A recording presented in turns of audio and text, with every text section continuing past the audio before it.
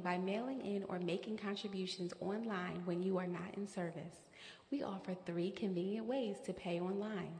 First, you can add St. Matthews as a vendor on your bank's website. Or you can pay your tithes online at www.stmatthewsbc.org. You can also set up automatic payments through our business office by calling 856-629-4614, extension 2211. We want everyone to join us in Wildwood for our annual Beach Reach. Save the date, Saturday, July 28th. Enjoy outreach and fellowship, and remember, this is a church-wide event. Bus transportation is available for a non-refundable $5 per person. Please register today at the Ministry Information Desk in the main lobby. Get ready for the Youth All Day and All-Nighter for grades 7 through 12. This amazing event will take place on Friday, August 17th to Saturday, August 18th. We will be traveling for go-kart racing, a skating party, Dorney Park, and a late-night bowling party. Get your tickets today and bring a friend. A payment plan is available and bus transportation is provided. Register at the youth table in the main lobby. Good morning. In your bulletin, you should have received a survey on our app classes for 2012 through 2013. We want to design classes around topics that appeal to you and for your participation. Please fill out the survey and hand it to the ushers as you leave the sanctuary. Don't forget. If you would like any more information on these announcements, please visit our main lobby. This concludes today's general announcements. Church say amen. Now, I don't know if you've already observed it. Reverend Jackson, come on up here.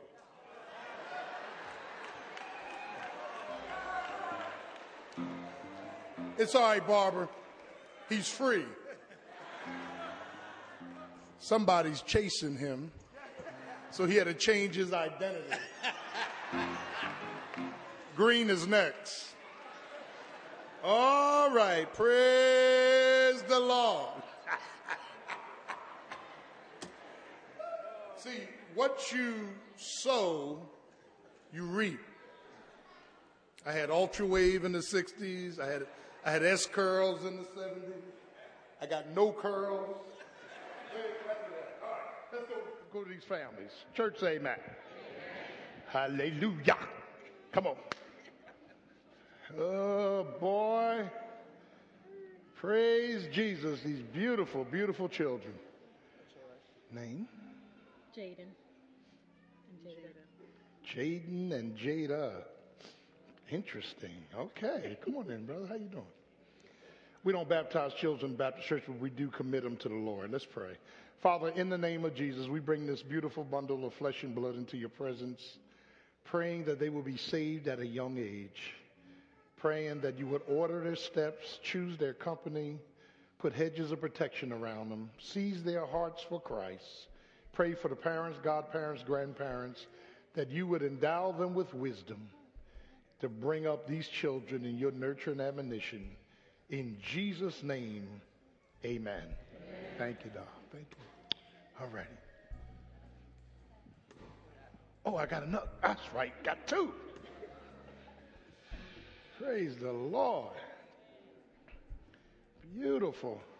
Brother, how you doing? Good. Hello. Hello. Hello. Welcome, welcome, welcome. Hello. Okay. And her name? Micaiah. Oh, that's beautiful. All right. Praise the Lord. Let's pray. Father, we thank you for Micaiah this morning and her parents, grandparents, godparents, friends, and family. Pray that you would save this young lady at an early age. Bring her to a saving knowledge of Jesus Christ. Order her steps. Choose her friends and surroundings, Lord, and just give her your heart, your mind, your will. And we thank you in Jesus' name. Amen. Amen. It's so precious. All right, brothers, I love you, man. Amen. Church say amen. Amen. All right. Now it's offering time. And God loves a cheerful giver. You can't be God-given No matter how hard you try, we're taking up one offering, our tithes, $15 more towards ministry. What is a tithe? It's a tenth. If you make $300 a week, God's asking for the first $30. $200 a week, God's asking for the first $20. $100 a week, God's asking for the first $10. Amen? And then if you have knockout debt, ask for a gold envelope. And if you miss a Sunday, make it up. The Lord will bless you. Malachi 3 says, I'll take care of your crops, your vision, your seed, your children. He is faithful. Can I get a witness? When you give God what God is asking for, he's faithful. You'll never want for anything. So as our deacons and ushers come, our great young adult choir will sing. Church, say amen.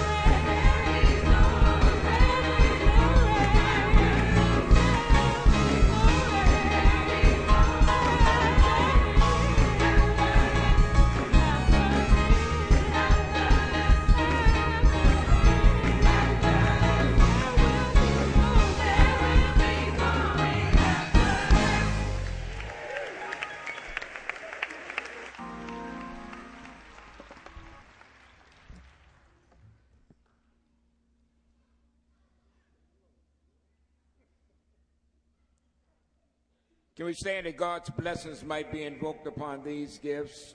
All things.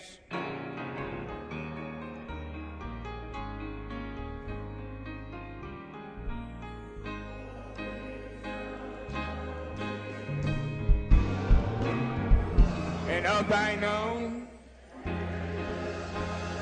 have we.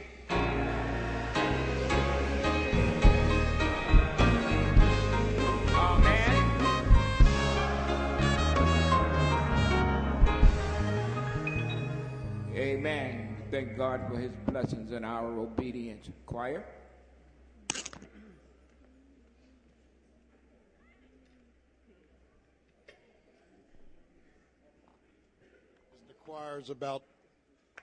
As the choir is about to come, I'm going to ask that all of you would come to Core Wednesdays. 8 o'clock, we're going to do part 2, ripped off ripe, rotten fruit. And we're going to be handling some heavy stuff this Wednesday. So 8 o'clock, if you could be here. There's 2 days a week I'm asking you to come out. Sunday for worship and Wednesday 8 o'clock for Bible study. You will grow and be liberated. Amen?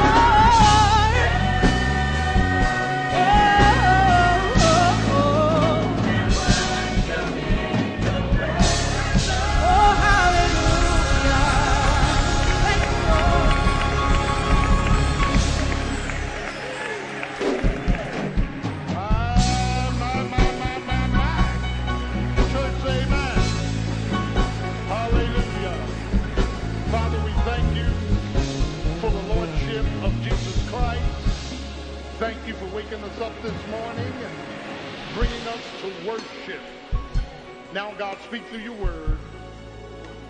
Thank you for the ministry of music. Convict, convince, if need be, convert. In Jesus' name, amen. Amen. Hallelujah. Amen. What a mighty God we serve. We greet you in the matchless, miraculous name of the Lord Jesus Christ. And truly, God is an awesome God. The heavens declare the glory of God, and the firmament showeth forth his handiwork. He is a God of the valley, and he is a God of the mountains. This morning, I want to take a familiar passage of Scripture and repackage it. I want to repackage this familiar passage of Scripture so that we leave running on new octane. This morning we're in James chapter 1. James, after the book of Hebrews in the New Testament, James chapter 1 and verse 2 and 3 will be the center of my text. We've been here before. My brethren, count it all joy when you fall into various or divers temptations, knowing this, that the trying of your faith worketh patience. This morning I want to challenge your heart around the subject, connections that causes us to grow. Connections. There is a very mysterious connectivity in the workings of God. One of the most confusing, confounding, and conflictive comprehensions to the believer is their thought processes on trouble. Trouble is typically seen as a burden, a brand, and just a bad situation. However, the Bible sees and uses trouble intertwined with truth and trust to bring transformation. That is, God, who is all wise, all powerful, can take trouble and enter trouble into the equation and bring triumph out of the equation. Essentially, we're talking about that which goes in and that which comes out. And that's why Paul said, and we know. We're not guessing, we're not calculating, we're not hypothesizing. We know, regardless of our situation, that all things are working together for the good of them who are called and them who are chosen called to his purposes, because the income of our circumstances is not the outcome. The outcome is always determined by God. And throughout God's word, there are connections used by God to comfort, consecrate, and help commit the Christian in growth. Prayer and praise is always connected to purpose. That God will linger and let you pray. Yeah. And then as you keep praying and seeing nothing, yeah, God will tell you to praise him. When nothing circumstantially has changed. And it's the prayer and the praise that reinforces purpose. And purpose will call up passion. Passion will call up perspective. Perspective will call up peace. And therefore, when God gets finished, you started out one way and then you end up another way. You started out going through hell and then you end up feeling like you in heaven. Because God has manufactured a work inside of you. And here's the miracle. Nothing on the outside has changed.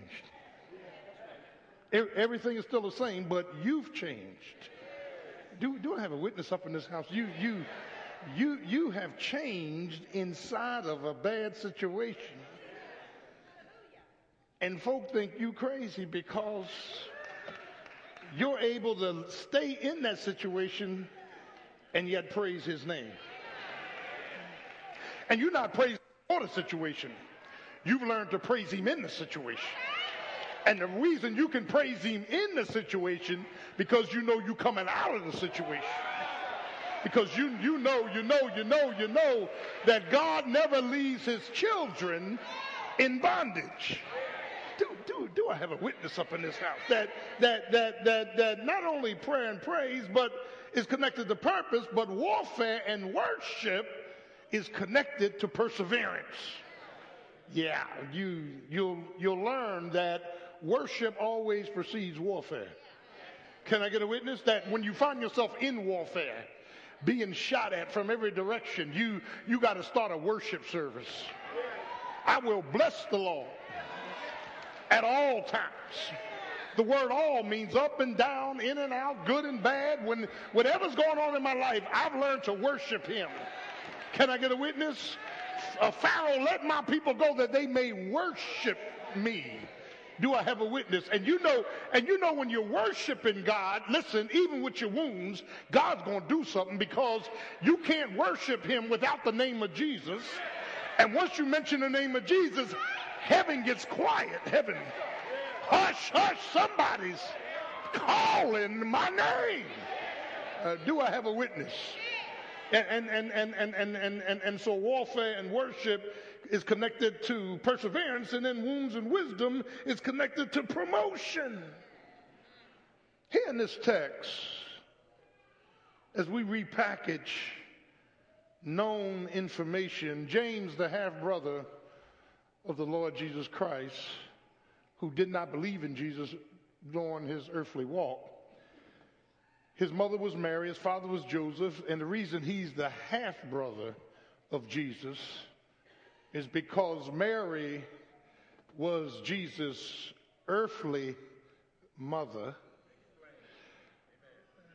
but Jesus had no earthly father.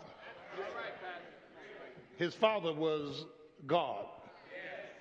He's the Son of God, and he's God the Son. Can I get a witness? This is not James, the brother of John. He was killed in Acts chapter 12 when he was beaten the head, thrown off the temple. This is James, the half-brother of Jesus Christ. And James is writing thematically on this, a practical theology of faith. I like that. It's practical. It's easy handling. Can I get a witness? You listen to some people's faith, you get all confused. It's practical. It's every day. It's down, amen, where people walk. It's a practical book. In the first chapter, we see God's faithfulness through our wounds. Second chapter, we see God's faithfulness through our works. Third chapter, we see God's faithfulness through our words. Fourth chapter, we see God's faithfulness through our wars. And then the fifth chapter, we see God's faithfulness through our witness.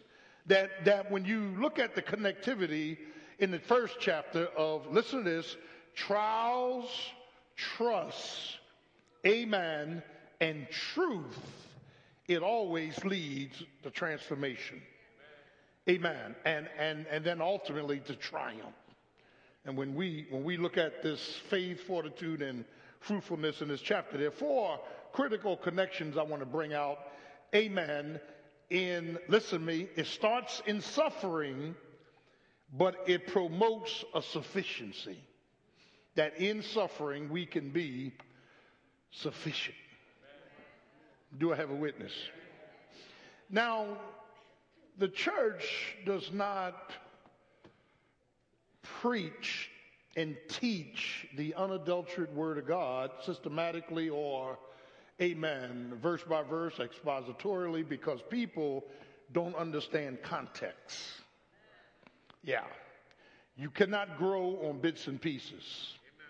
Can I get a witness? And obviously, when you look at the first verse, James mentions his name in this, amen, epistle, and he says a servant, a doulos, a slave of God, and the Lord Jesus Christ, to the 12 tribes which are scattered abroad, greeting.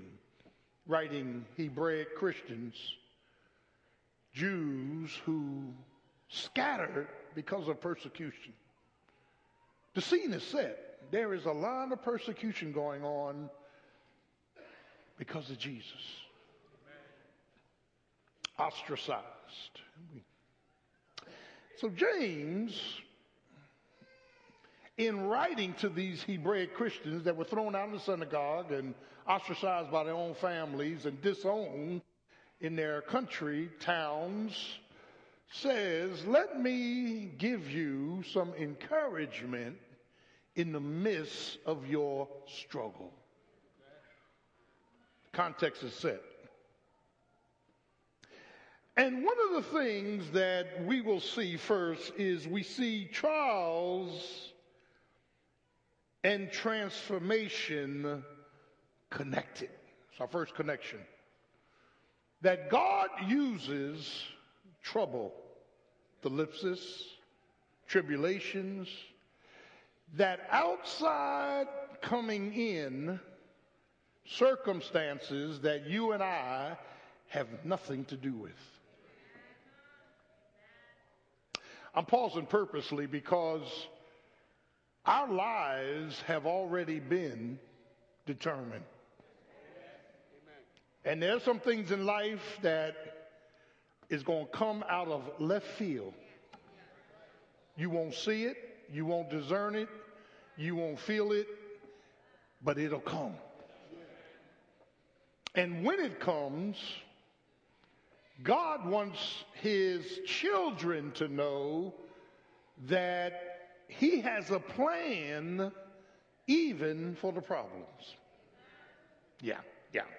So what James begins to do is he first gives us, listen up, the perspective of the win. Now, I have taught the book of James, I don't know how many times, verse by verse.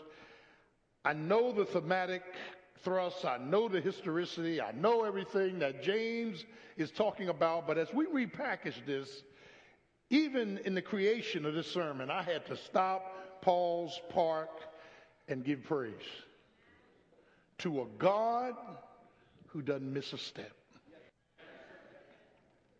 Listen to this. He says, as he looks at this perspective of when, notice he says, my brethren, I'm talking to brothers and sisters in Christ, count it, reckon it, all joy.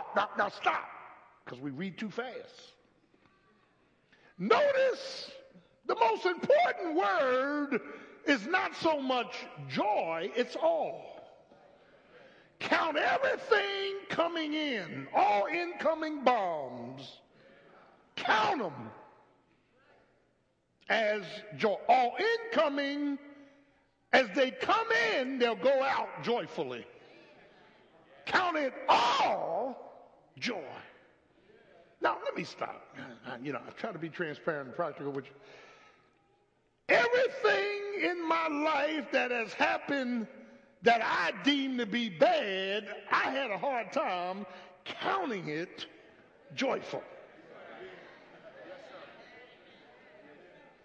The ministry ain't been totally joyful. The marriage ain't been totally joyful. My money ain't been totally joyful. My mind ain't been totally joyful. Can I get a witness? Everything with my upbringing wasn't totally joyful. Am I talking to somebody up in here? News coming in every day is not always totally joyful, but my God says, here's your perspective, count it all. Calculate it all up and start praising my name.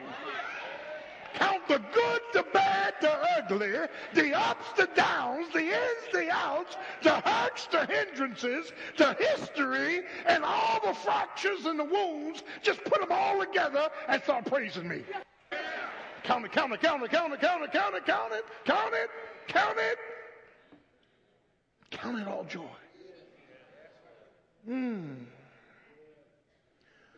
Why, God? Look what it says. When ye fall into, here it is. What God is saying is, you didn't fall into this stuff haphazardly. You didn't fall into this stuff coincidentally. This stuff that you fell into was a divine directive. God permitted it. He had to sign off on it. You say, well, where you get that from? Well, go home and read the book of Job, first 2 chapters. Everything that Satan wanted to do against Job, he had to go to heaven, stand at attention, and get permission from God. I'm sick and tired of this doctrine of dualism that's being taught where Satan and God have this war going on. There's no war. Jesus told Satan, I saw you fall like lightning. Can I interpret that in the Greek and the English? I saw your butt getting booted out of heaven. The minute you acted up, there wasn't no gang war around God's throne. You was booted. You and a whole third of angels. Are you praying with me? See, Satan is a prince. He's the prince of the power of the airways. Ephesians. And wherever there's a prince, there's a king somewhere. Do I have a witness? Jesus is king. Oh, I'm preaching up in this place. Look. He's saying, look what he's saying. He's saying, when by divine directive you fall into these various periods of trouble. When you fall, not if, you're going to fall. Not if, not coincidental, not haphazardly. Stuff is going to happen because transformation can not only take place with truth, it needs trust and trials. In order for you and I to change, we got to go through something and come out before God can really change us. God's got to prove who he is. He's King of kings. And you say, well, wait a minute. He's Lord of lords. As the old folk used to say, you got to know he's a lawyer in a courtroom. When you get in trouble, you gotta watch Jesus pull you out. You gotta know he's a doctor in the sick room. When your body's breaking down, he steps in and he brings healing. You gotta know he's a psychiatrist with you on a couch.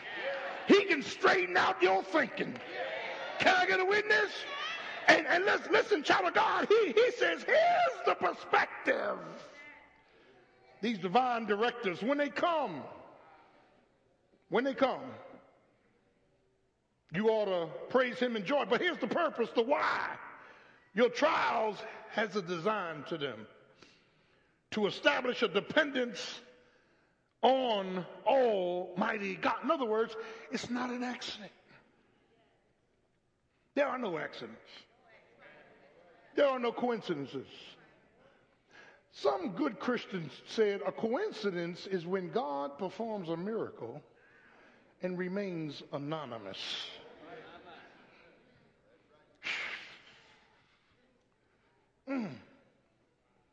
He gives perspective, he gives purpose, and then he moves into the perseverance. He says, when trouble, truth, amen, and trials merge, it brings about a perseverance, a continuance to keep moving. Can I get a witness? A struggle that turns into a strength, a pitfall that turns into a praise. Look what he does here. Count it all joy. In Abraham's life was full of fear and foolishness, and God changed it into faith. In Jacob's life, he started out as a lie. Amen?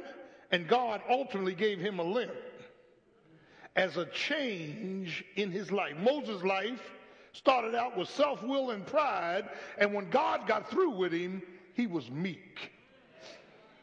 Can I get away? I remember when I was in Bible college in the 70s, I remember I did a study on the life of several biblical characters. Moses is one of them, and Josephus, the Jewish historian, wrote on the historicity of Moses, and he said this. He said, Moses, of course, you remember the story, his mother and father Abraham and his mother and father put him in bulrushes in the river, Jochebed, Abraham, remember that? And he was going up the Nile, and there was an edict to kill, edict to kill all children.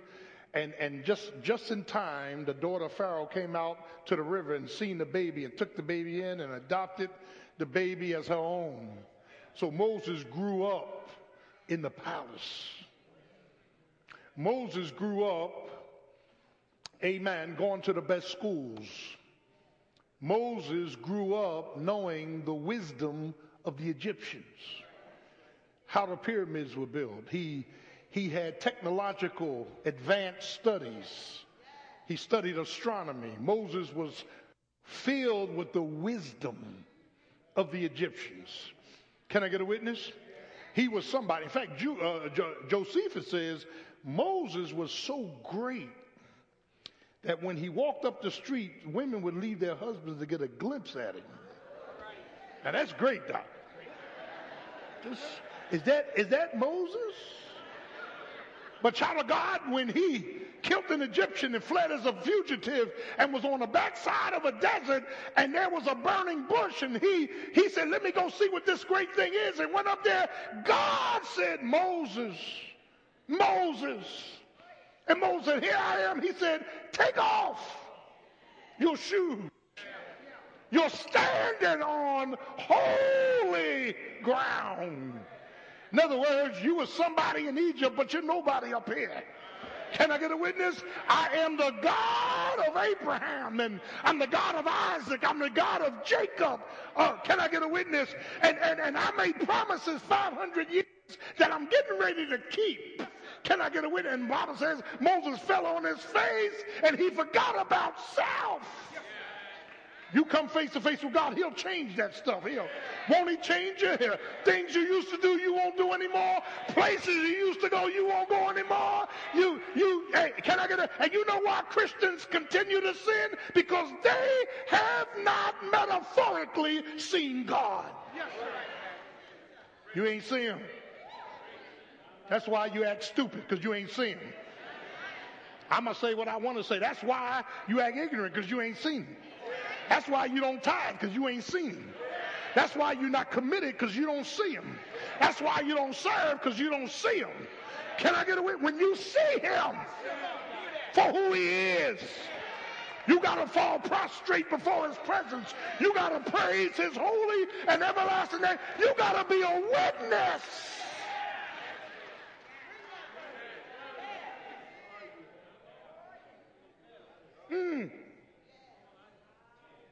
We see trials and transformation connected. God will hurt you to help you.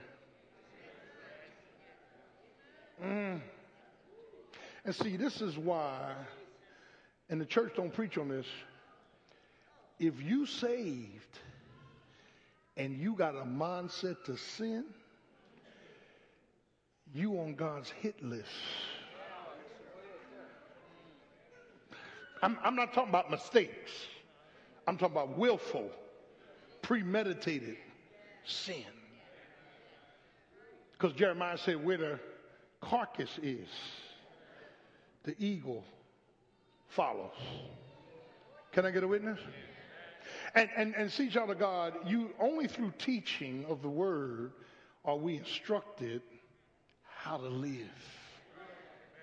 Yeah. Look at the second connection here. We see transitions and triumphs connected. Now first, in verse 2, it was count it all joy. Now it's don't cut. Look at verse 3. But let patience.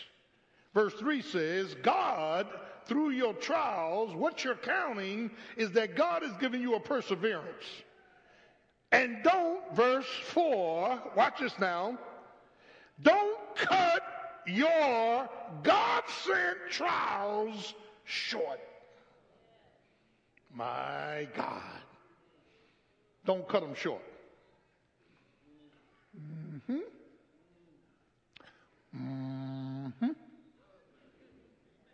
When I did the marriage counseling in this church, and I did this morning, it was 6 months of counseling by a pastor, and I would intentionally get couples in my office and make them fight.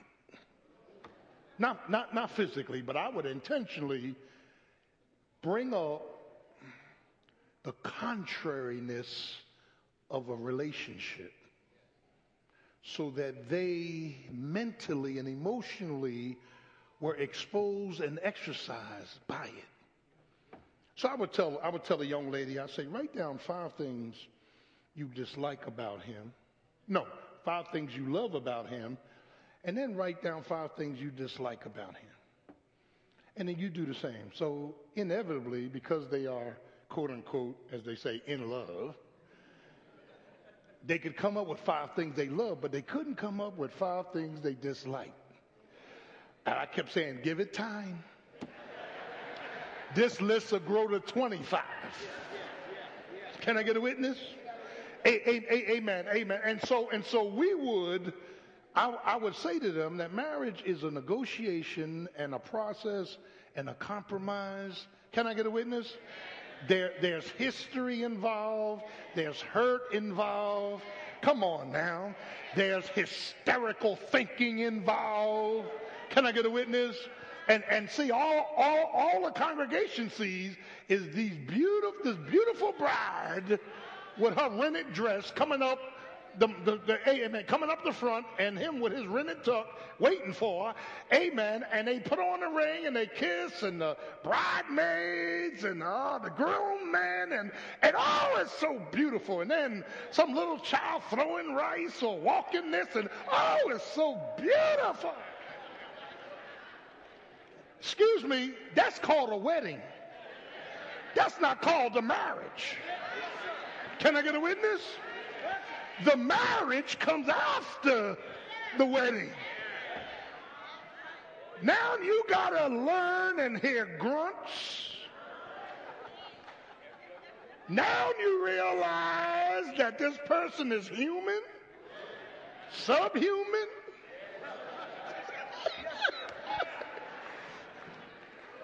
Now all the cloudy stuff is gone. You are face to face with what? Reality.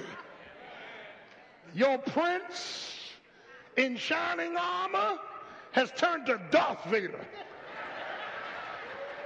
Lord have mercy. You got something on your hands now. And what you said before God to death,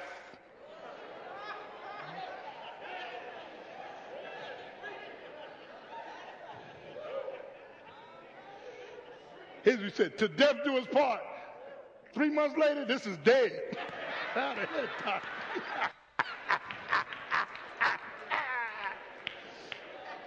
I'm not trying to discourage you from getting married. I'm talking about the reality.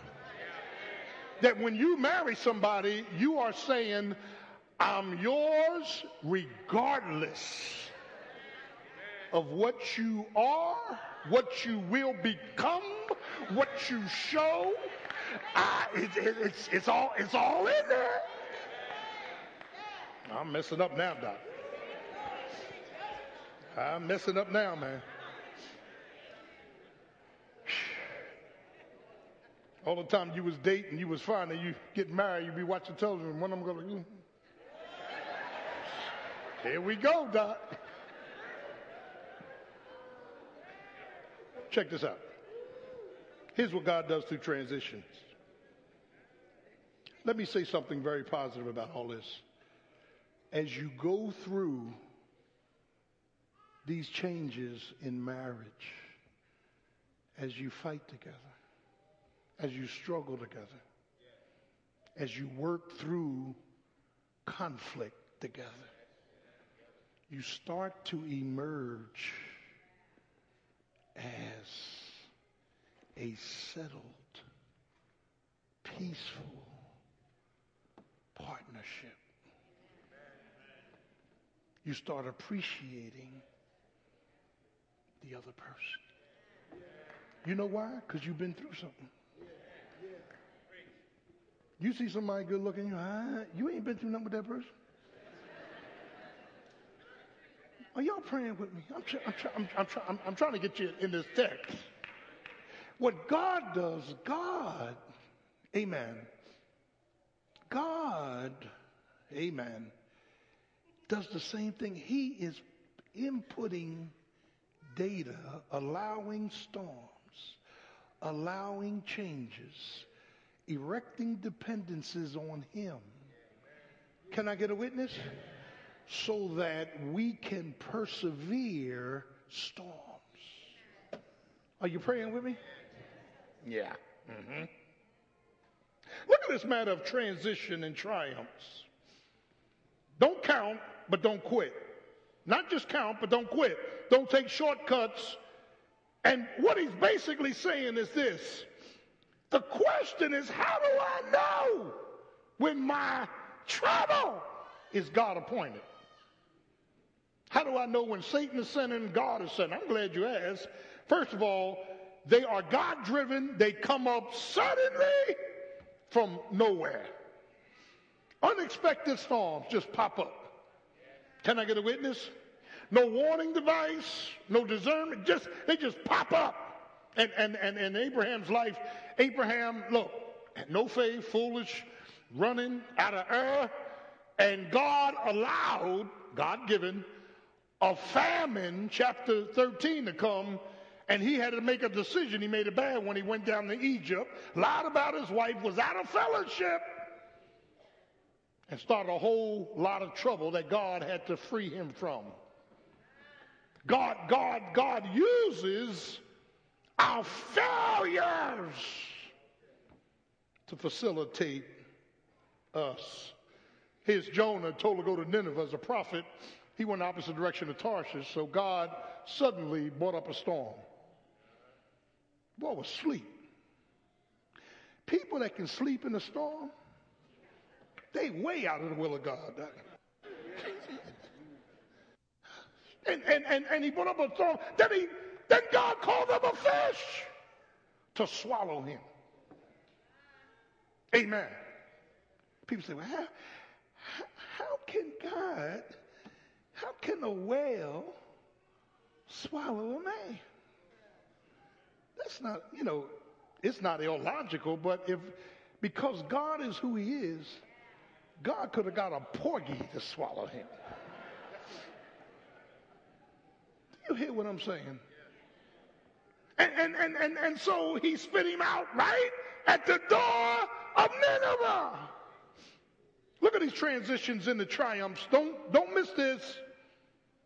Let patience, verse 4, have her maturing, teleos is the Greek word for perfect, maturing word, that you may be mature and fully dressed, lacking nothing.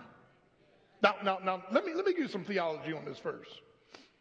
The theology is every time you go into trouble, God has already calculated out, if you're obedient, what it's going to do for you.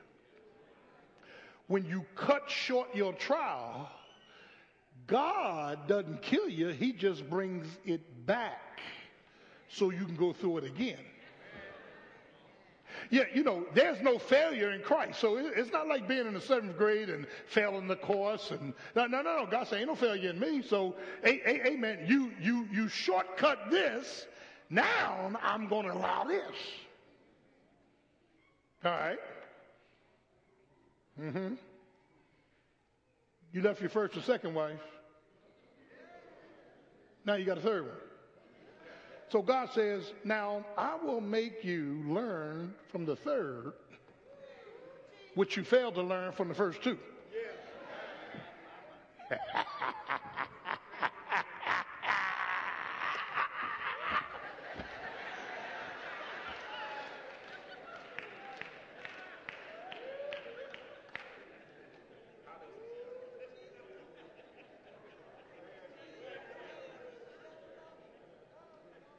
Story of a woman whose husband died and she got remarried, and she just thought she was going to be much happier.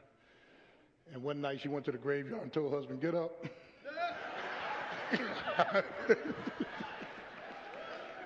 This one about to put me in the grave. Jesus. Look at this. Thank you, Jesus. They are God driven. Let perseverance have her maturing work, that ye may be mature and fully dressed entire, lacking nothing. Stay with the course. Don't cut it short. Some people keep running when life gets tough. Counseling them is easy. You just look at them and say, well, how many jobs have you had in the last 10 years? 8.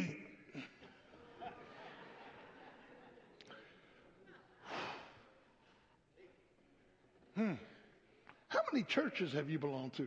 10. That's a problematic situation. What it says, listen, what it says is that every time something does not meet your fancy, you're ready to duck and dodge. I'm going to make it plain. Can I get a witness? You're ready to duck and dodge. How many girlfriends have you had? 15? That's problematic. Because if you marry him, you're going to be the 16th. Am I right? There's something that is hindering their stick-to-itiveness. And what it's called is immaturity. He says that you may be perfect, mature, lacking nothing. It spells that I have stability in my life. That's what it spells. I have stability. And when there's no stability, the Bible says I'm double-minded. There's a double allegiance where there's no stability. We got to learn to hang in there through hard times. I know we don't feel like it. I know the world keeps running. You can't keep running. You got to, amen, at some juncture in your spiritual life, you've got to, amen, make yourself stay and go through, come on now, and let God meet you where you are. Turn to your neighbor and say, neighbor, you can't keep running.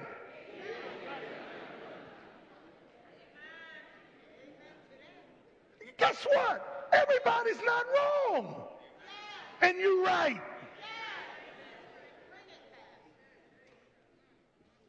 Uh-oh. I left my last church because the pastor, okay. What will be the verdict on me? It is problematic, and it's indicative of people that are there for the wrong reasons. You get married for the wrong reasons. The real reason of getting married is not love.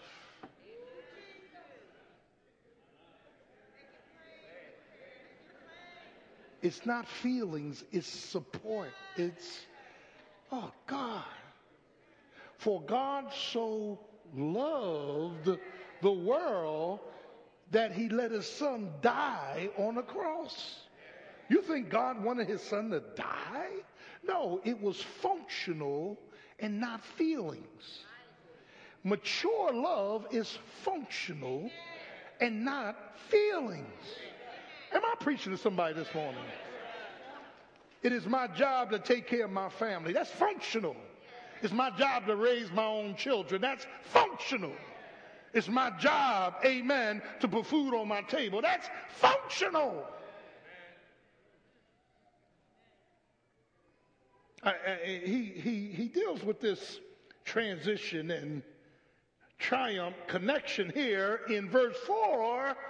And it's interesting because, amen, when you look at that, not only these trials are not only God-driven and God-directed, the purpose is for maturity, amen, but it brings about changes in you. Changes in you. I learned my greatest lessons in the context of hard times. Can I get a witness? How many of you will say that? Greatest lessons.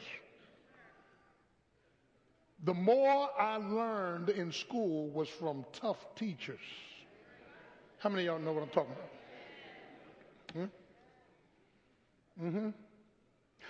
Why is there a connection?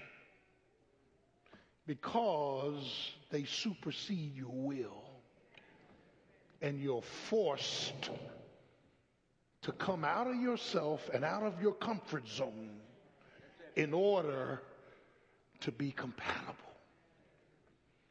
Are you with me? That's why Paul says, man can't manage his own family. How can he manage the house of God?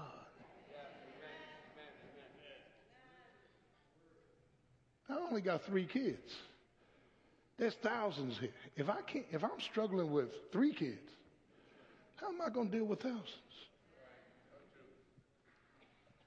Are y'all getting this? There is a maturing. There's a maturing work. Third, look at the third connection. We see a trust and a tranquility. Now I'm going right down the page. Look at verse 5. If any, now stop, because contextually James is talking about trials. Every verse is not a verse to itself. In systematic theology, there's 2 approaches. There's a deductive reasoning and an inductive reasoning. You start with the greater, go to the lesser. You start with the lesser, go to the greater. Here, listen to this. When you're in context. He is saying the context, the theme has already been established in verse 2. He's talking about tough times and trials. When you get to the 5th verse, he's still talking about tough times and trials. If any of you lack wisdom while you're going through tough times and trials, ask God.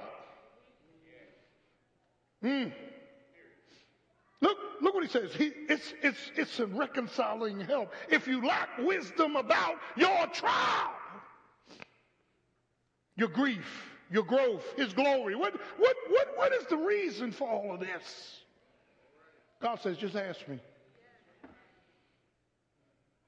I'll reconcile your trouble because I'll tell you. And here's one of the things Christians got to be careful of. Every time a tough time comes in your life, it's not because you sinned.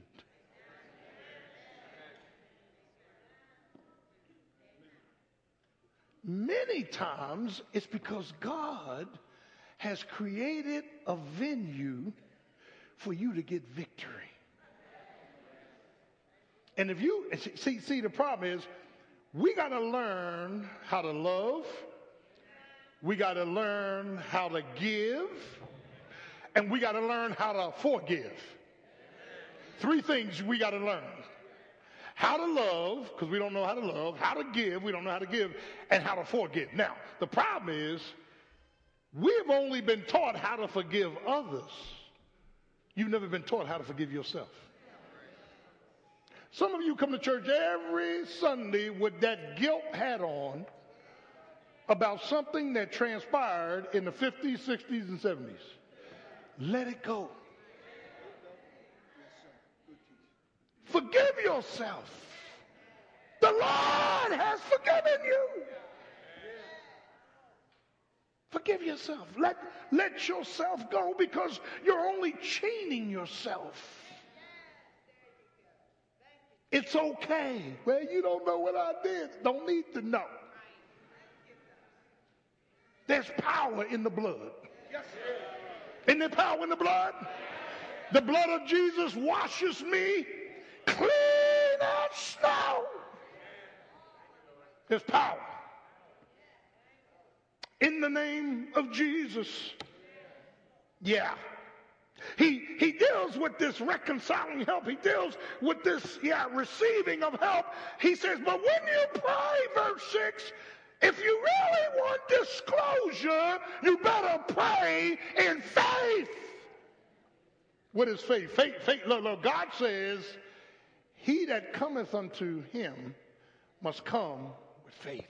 For without faith, Hebrews 11:6, it's impossible to please God. You got to believe that God is and that he's a rewarder of them that diligently seek him. Or you're double-minded. He says when you come asking for this answer on your trials, your rationale of trials, Daniel prayed 2 weeks, didn't get an answer.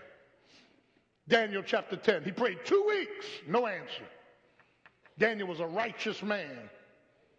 Daniel's the only man that other prophets talked about in their books.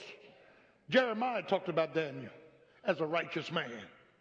Daniel was a praying man. He prayed, God didn't answer. His prayer was, what about my people, the Jews? What's going on? He didn't answer, and 2 weeks later, Gabriel the angel, came flying out of the sky and said, Daniel, I got your answer. I had it 2 weeks ago, but the prince of Persia, Satan, was in the sky preventing me to get down here, and I had to call back to heaven, and Michael, the archangel, and other angels fought him in the sky. Do you know Satan wants to block your prayers? Do you know Satan wants to extinguish your prayers? Do you know Satan wants to deal with your confidence?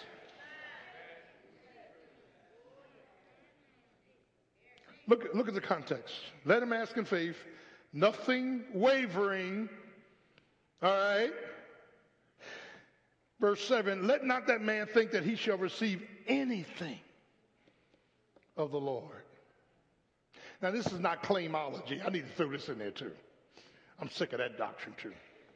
Name it, and claim it. You got Christians today that believe in name and claim it. God, no such animal. Amen. You can claim all you want, and you can name all you want. God chooses what's hitting and what's going to miss. Can I get a witness? Hallelujah. I told you, I got a healing ministry here. 50-50. When I go to the hospital, 50% of them live and 50% of them die. Are you getting this? Why? Because Jesus is sovereign in who lives and who dies. There's no power in me. And I can have a black suit on, a white suit, I can have a blue suit, doesn't matter. All I do is transfer, lay hands on you, put oil on you, pray. The rest is up to God. I wish I had a witness up in the house. Can I get a witness? In fact, if my stuff was that potent, I'd come every Sunday to the pulpit like this. I need God to heal me.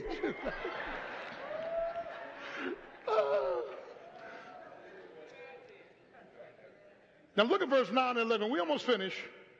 Here's where we mess up.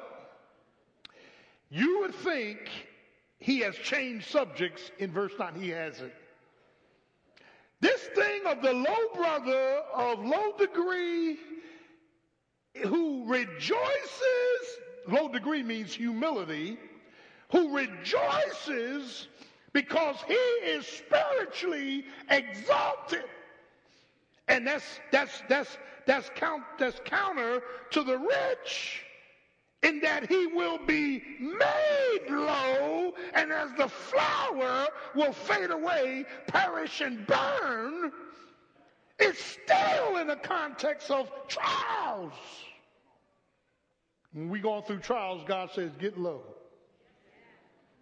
Humble yourself because you are in an exalted position.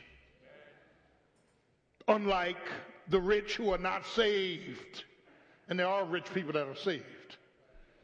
Can I get a witness? He's dealing with this rationale, and then the final stroke, and this is the stroke I was trying to get to, verses 12 to 15, is, listen to this, we see temptations and translations connected. Now look what he says in verse 12. Blessed, happy, that's what blessed means, is the man that endureth temptation. Now what is a temptation? Stop. Temptation is not sin. Oh, y'all getting quiet. Temptation is not sin. Temptation is a stimuli that needs your cooperation. It's an outside solicitation to do evil that needs the cooperation of your fallen nature in order for sin to take place. Oh, Lordy, Lordy, Lordy. I keep telling you, if that fish underwater knew what was behind that hook, the hook got a juicy worm on it. And when that fish sees that juicy worm, he latches on to the hook. He gets hook, line, sinker, and frying pan. Now, if somebody had told that fish, don't fool with that hook, because behind it, let's just talk about what's behind stuff. See, God sees what's behind stuff. You can't see it. See, I ran that world. I was out there in that fast, dark lane. Can I get a witness? And look, there's some stuff behind stuff. Yeah. Behind the good looks, behind the pretty hair, behind. There's stuff behind stuff that you can't see. Somebody got to preach this stuff, that.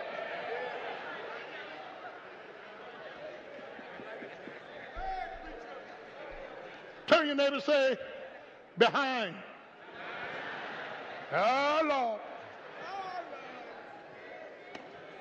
You can't see what's behind that rapper. You can't see what's behind, yeah.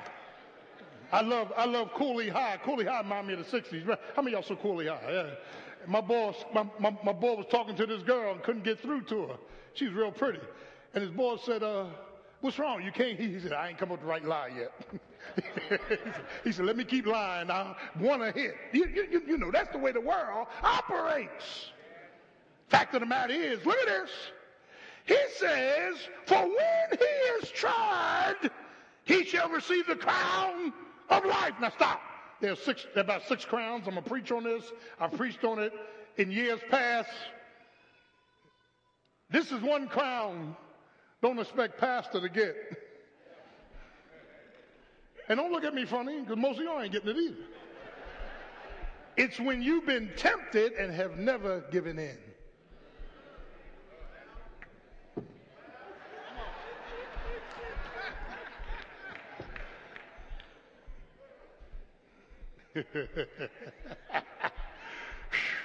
Jesus be at the Bema seat. He said, okay, I'm giving out the crown of glory. And I'll just say, Lord, let me have a seat till you finish. But check this out. Hang in there with me. He says, which the Lord have promised to them that love him. Now look at this. Let no man say when he is tempted that I'm tempted of God. For God cannot be tempted with evil, neither tempteth he any man. He deals with the origin, but then he deals with the operation. Every man is tempted when he is drawn away of his own lust and enticed. Then when lust hath conceived, it bringeth forth sin, and sin, when it is finished, bringeth forth death. He deals with the origin, the operation, and the outcome. It's a stimuli. Pavlov, remember his experiment? Stimuli. Here's the stimulus. Satan produces stimulus knowing what's inside of you. He jingles that stimulus in front of you, everything you like. And that old nature starts gravitating to it. Oh, I'm trying to paint this picture. When the old nature hits the stimuli or the stimulus and they come together, God says that's sin. And sin that keeps going on will lead to death. I'm preaching now. I remember there was a film out. How many of y'all remember Fatal Attraction? Whenever you need somebody to play a sex role, it's Michael Douglas now. Michael is the man. He was a lawyer. His wife went up to a mother's house in Connecticut. He strolled one Friday to the bar, to the club, and this fine, Glenn Close, this fine woman was at the bar. She was fine, though. And he became vulnerable. Can I get a witness? And you know the story. To him, it was a one-night affair. To her, it was once-in-a-lifetime affirmation. To him, it was one night. To her, it was one life. To him, it was a feeling. To her, it was finality. To him, it was a temporary closeness. To her, it was a terrible craziness. Can I get a witness? Child of God, that picture scared me.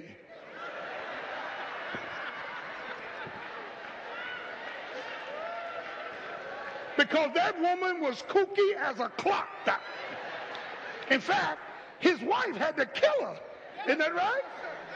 She destroyed his whole life over one night.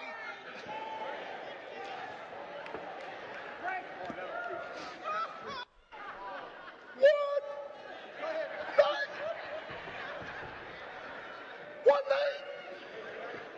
We're getting ready to close. One night. Oh my goodness. One night. She boiled the rabbit.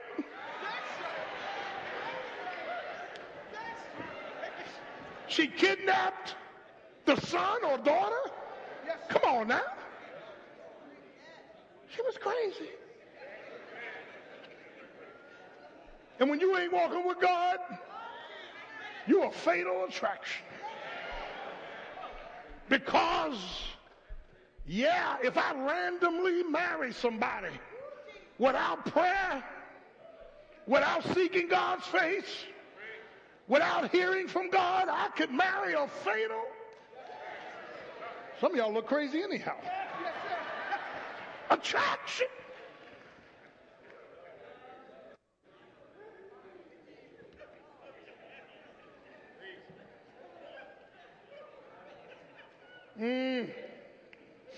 My God, today. Here's the deception of sin. And we actually think that we can go against God and get away with it.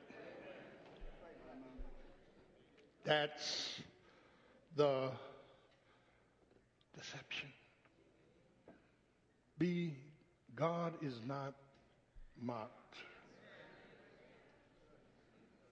Whatever we sow, we reap. Here's the real scary part. God just doesn't tell you when you're going to reap it. Every time you do something to somebody else, say something about somebody else, poison somebody, God says, pay back. What goes around comes around. Finally, in this text, he gives us delineation and discernment. He says, do not err, my beloved brethren. Here it is. Every good gift, verse 17, and every perfect gift comes from above. Pure, perfect, persuasive, praiseworthy, no confusion. That's from God. That's from God. There's one other connection that I failed to mention. The connection of the curse, the cross, and the crown. Because of man's curse of sin, Jesus went to the cross and rose on the third day to justify all believers. And you're headed for a crown. Of all these connections,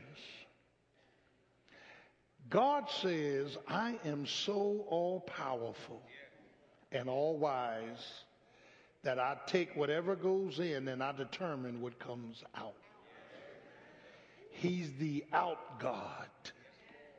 Ek in the Greek, E-K. He's the God who determines what's coming out of what you put in. That's why he's so awesome.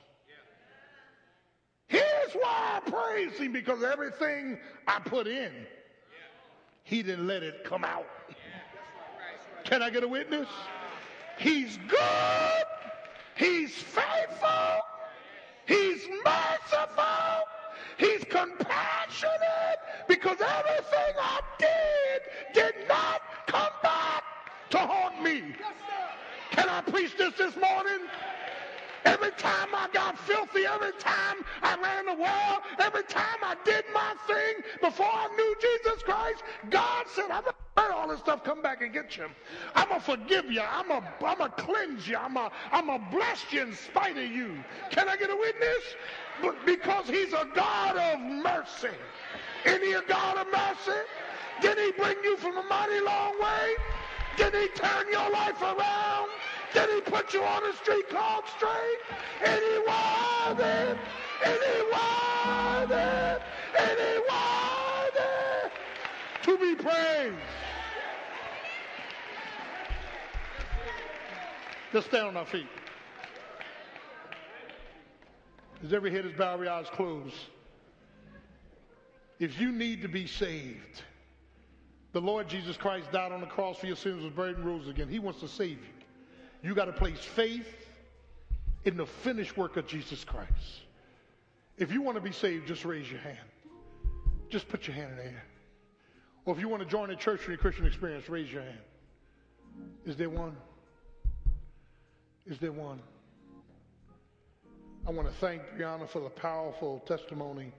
Thank our young adult choir for the powerful singing. And now, praise Jesus.